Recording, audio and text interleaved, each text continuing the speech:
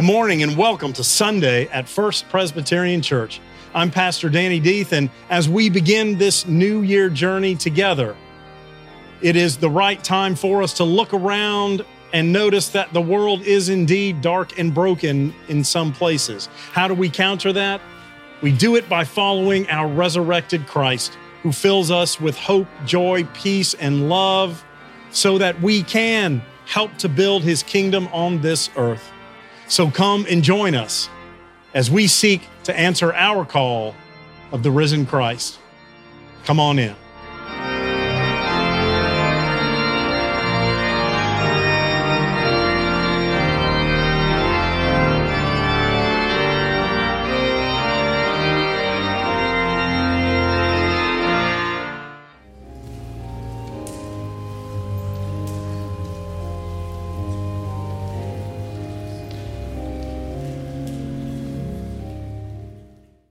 Our first scripture is from Jeremiah 17, verses 5 through 10.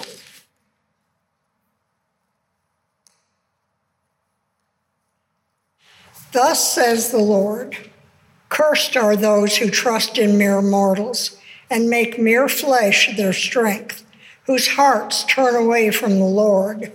They shall be like a shrub in the desert and shall not see when relief comes. They shall live in the parched places of the wilderness, in an uninhabited salt land. Blessed are those who trust in the Lord, whose trust is the Lord. They shall be like a tree planted by water, sending out its roots by the stream. It shall not fear when heat comes, and its leaves shall stay green. In the year of drought, it is not anxious, and it does not cease to bear fruit. The heart is devious above all else. It is perverse. Who can understand it? I, the Lord, test the mind and search the heart, to give to all according to their ways, according to the fruit of their doings. This is the word of the Lord. Thanks be to God. Our second reading is taken from the Gospel of Luke. We are in chapter 6, verses 17 through 26. That is 6, 17 through 26. Listen for the word of the Lord. He came down with them and stood on a level place, with a great crowd of his disciples and a great multitude of people from all Judea, Jerusalem, and the coast of Tyre and Sidon.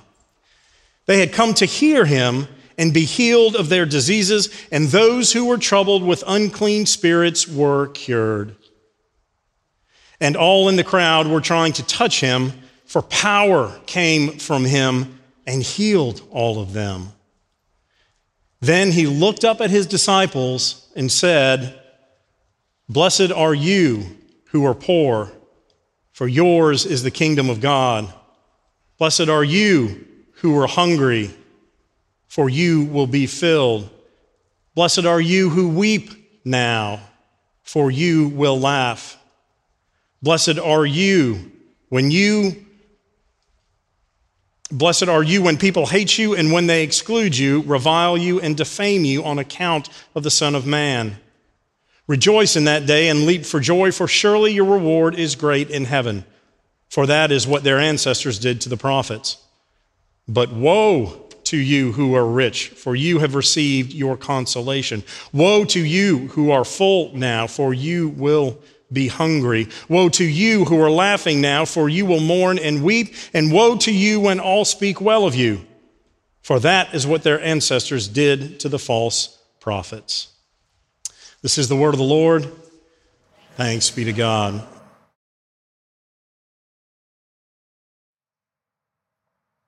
Nature's first green is gold, her hardest hue to hold. Her early leaf's a flower, but only so an hour.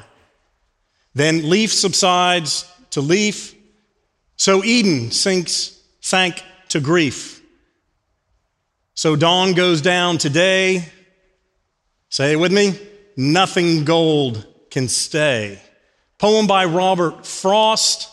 I think I learned it when I was in middle school, had to. The general understanding of that poem is the changing nature, in this case, of nature. It does not stay in one place or time. Nothing gold can stay. Also in middle school, I read a book called The Outsiders by S.E. Hinton. Y'all up there, youthies, y'all read The Outsiders as a part of class? Anybody? Yep, some of you, okay.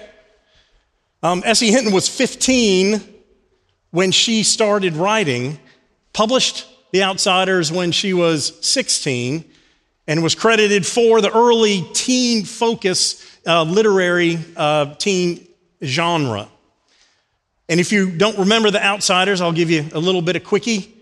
It is set in the late 60s in Oklahoma, and not the Surfs and the Jets, but rather you have two competing gangs of boys, young men in high school. One are the Socs, short for socials, because they are the popular, they are the wealthy, they have all of the money on the good side of town. Then you have the Greasers, and they're the Greasers. They are on the bad part of town. Families are broken, many of them in a house in the bad part of town that are just trying to stay away from being arrested and find their way out. I remember the 1983 movie that was kind of a who's who for that time with all of the boy pack in for the Greasers. So, help me remember. Patrick Swayze, Tom Cruise, Rob Lowe, Emilio Estevez, Matt Dillon, C. Thomas Howell, Ralph Macchio, the Karate Kid. It was an amazing collection. Young Diane Lane played Cherry, who was kind of the go-between. She was a Soc, but she loved Pony Boy. C. Thomas Howell's character. Pony Boy was the one that you thought could break the cycle because he was smart. He could write. He loved to read. He loved literature. He loved poetry. And as it turns out, Johnny, played by Ralph Macchio, and Pony Boy were friends, and they were the youngest in the group. The oldest, Patrick Swayze's character, was trying to protect them from a life that they had all had to that point, helping them to try to break that cycle. This poem, Nothing Gold Can Stay, is featured in the poem, in the story, The Outsiders. So there's inevitable conflict. There is a fight between Johnny and Pony Boy and some of the Socs, and Johnny kills one of the Socs in self-defense, as we would look at that. So Pony Boy and Johnny go on the run. They go to a church to hide away until things cool down. But while they're there, they inadvertently start a fire in the church, of which, when they had gone to a gas station to get some supplies, some children were there. Johnny goes into the church knowing it was fully on fire in a heroic manner and rescued those children and pulled them out. While he was in there, the roof comes down. He sustains injuries, broken back, and winds up dying. But towards the end, he and Pony Boy had shared books, they had shared stories, and they had shared this poem. So Johnny writes Pony Boy a letter that Pony Boy gets after Johnny dies and says, "Stay golden, Pony Boy, stay golden."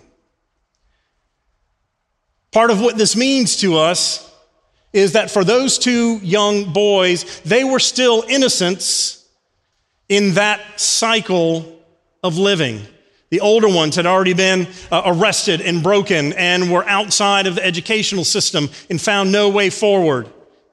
They were trying to protect Johnny and Pony Boy. Johnny didn't make it. Maybe Pony Boy will. They were losing their innocence. They were becoming something else, for nothing gold can stay. Today, Jesus is with his newly called disciples. We're in Luke 6. The night before, Jesus went up the hill and prayed with God, came down the mountain, and called his 12 disciples. The very next thing that happens, Jesus comes with this newly formed crew. What do they really know about him? Well, he called them. They've seen already in the 6th chapter some amazing miracles, some healings, some teachings. There's something to this guy. But they don't quite know what we know now looking back. They're nowhere near the resurrection. They have no idea what is coming as far as the crucifixion, resurrection. Right now, Jesus is teaching and healing. And so they say, okay, I've seen enough, I will go. And that is a huge commitment. We talked about that last week, make you fishers of people. And they're starting to fish. So they come down the mountain, and Jesus is there, and all of the people are closing in on them. Why? Because he's healing all of them. What if you had the power to heal no matter what it was? Disease, brokenness, mental, physical, spiritual. Do you think you would have a moment's rest in this world with the world coming for you to touch them and heal them? No. And there's a microcosm going on here. The world doesn't yet know Christ. But for all those that do, people are getting healed. I don't know what's going on. I don't care who's doing what. Something amazing is going on. And Jesus heals everyone. Those who were troubled with unclean spirits were healed. They were trying to touch him, for power came out of him and healed all of them. So that's the first section of Scripture. Then there's a pivot that is fairly significant. He looked up at his disciples,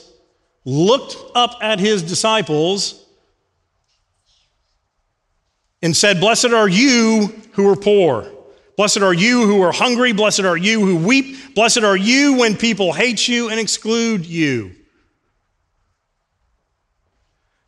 These are the Beatitudes. Beatitudes is a simple word for blessings. It is not translated as happy, but it means that God is blessing you somehow in that process of what's going on. I am tempted to say that when B. Helegian, our pastoral care coordinator, comes in with attitude, those are the B attitudes. But she is too delightful. I have not yet seen a B attitude that was negative, because she is wonderful and delightful. This compares to what else? The Sermon on the Mount in Matthew 5. There are 8 of those, and we're left off the hook a little bit more on those because the phrasing is, "Blessed are the poor in spirit." Whew. Okay. We're all poor in spirit at some point. That's everybody. But again, there are 8 Beatitudes in Matthew, and there are 4 in Luke. Luke cuts right to the heart of the matter. And this is known as the Sermon on the Plain, not the plain, the plain, an even place, a level ground. Christ is on level ground with the disciples and those who were gathered. And he tells them, "Blessed are you when you are poor. Blessed are you when you are hungry. Blessed are you when you weep. Blessed are you when others hate you because of me." Who is you that Jesus is speaking to? Because it's important. Is he talking to the crowd? He is not. As we said earlier, right after he is done healing, he turns to the disciples, lifts his eyes, and looks at them. Makes that eye contact. And he says, "Blessed are you, disciples, when you are poor. Blessed are you when you are hungry. Blessed are you when you weep. Blessed are you when they hate you because of me." This is not a parameter of God loves poor people, God hates rich people.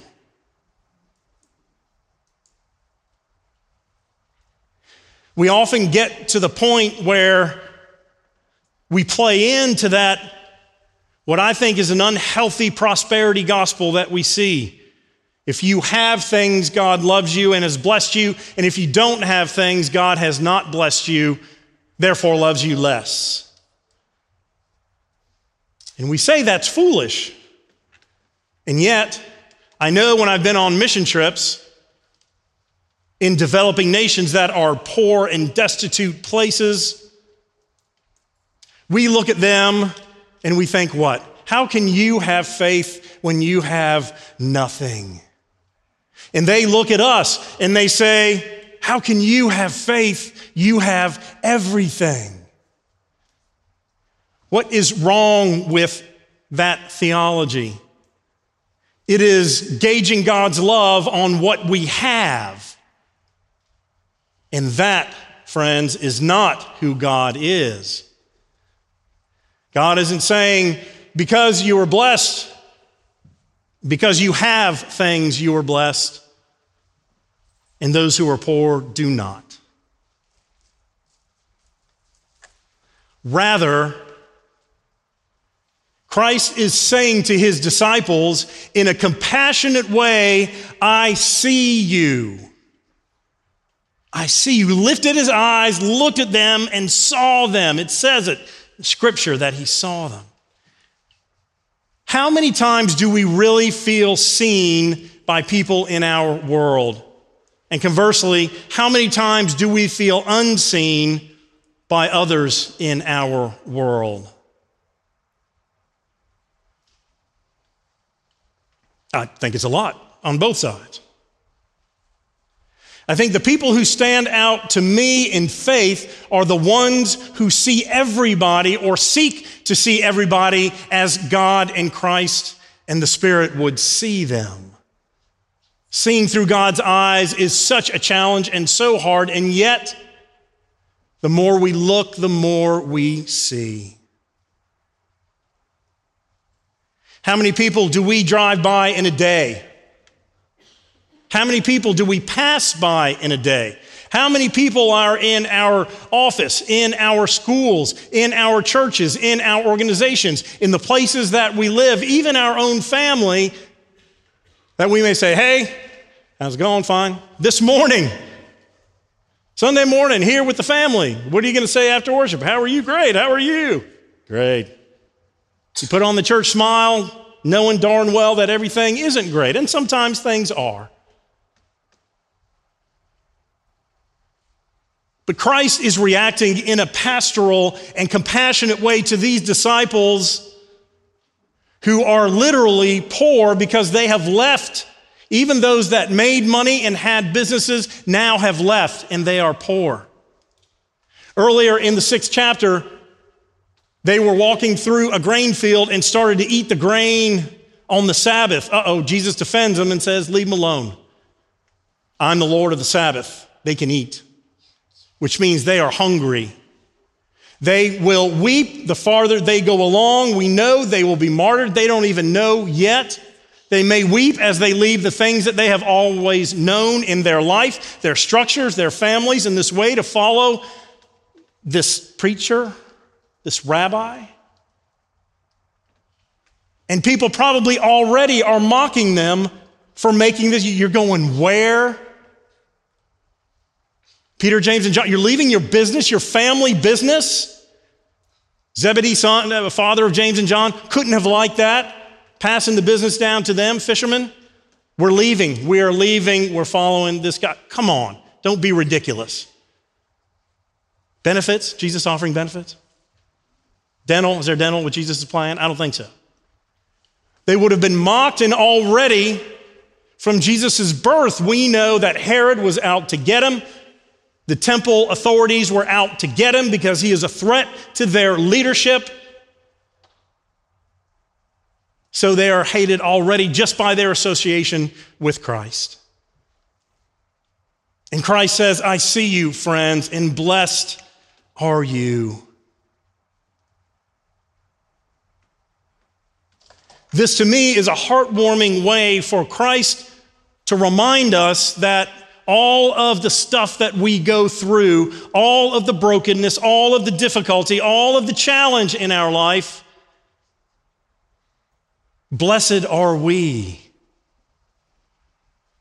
In that God looks on us and sees us, sees our hardship, sees our suffering, and sees our joy, sees our growth, sees our faith, sees our church, sees the day. Thank you.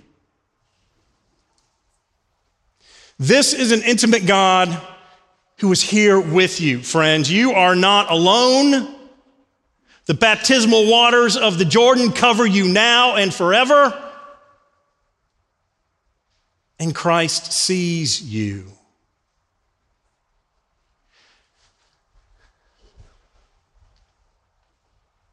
So how do you look at your life? Do you throw out these parameters? Well, no, of course you don't.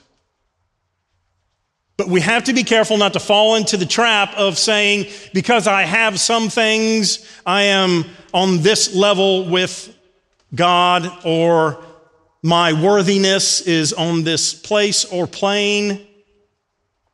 The circumstances of your life do not matter.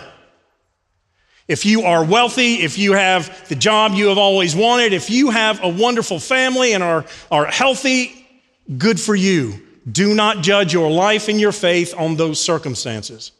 If you are poor, if you are broken, if you are addicted, if you are in the dark of something and cannot get out, if you are oppressed, if your voice is not heard, if you are kept down, then God bless you. Do not judge your worth and your faith by those circumstances. It is not the circumstances in our lives that dictate who we are. It is what we do in the midst of those circumstances. The poorest of the poor and the most wealthy can proclaim the word of Christ, and this is what we are called to do. So know that you are beautifully and fearfully and wonderfully made in God's image. Tomorrow we will celebrate love in all of its manifestations. Know that God loves you. Our single people, God bless you, I love you. I hated being single on Valentine's Day. There's so much pressure. Don't just get rid of all that mess. You are loved by God, by us. You are not alone. Do not feel unworthy, because Christ sees you. Christ sees your heart, your light, your joy, your challenges, your struggles, and says, come on, I'm with you. I see you, and blessed are you. So let's go together. Hallelujah. Amen.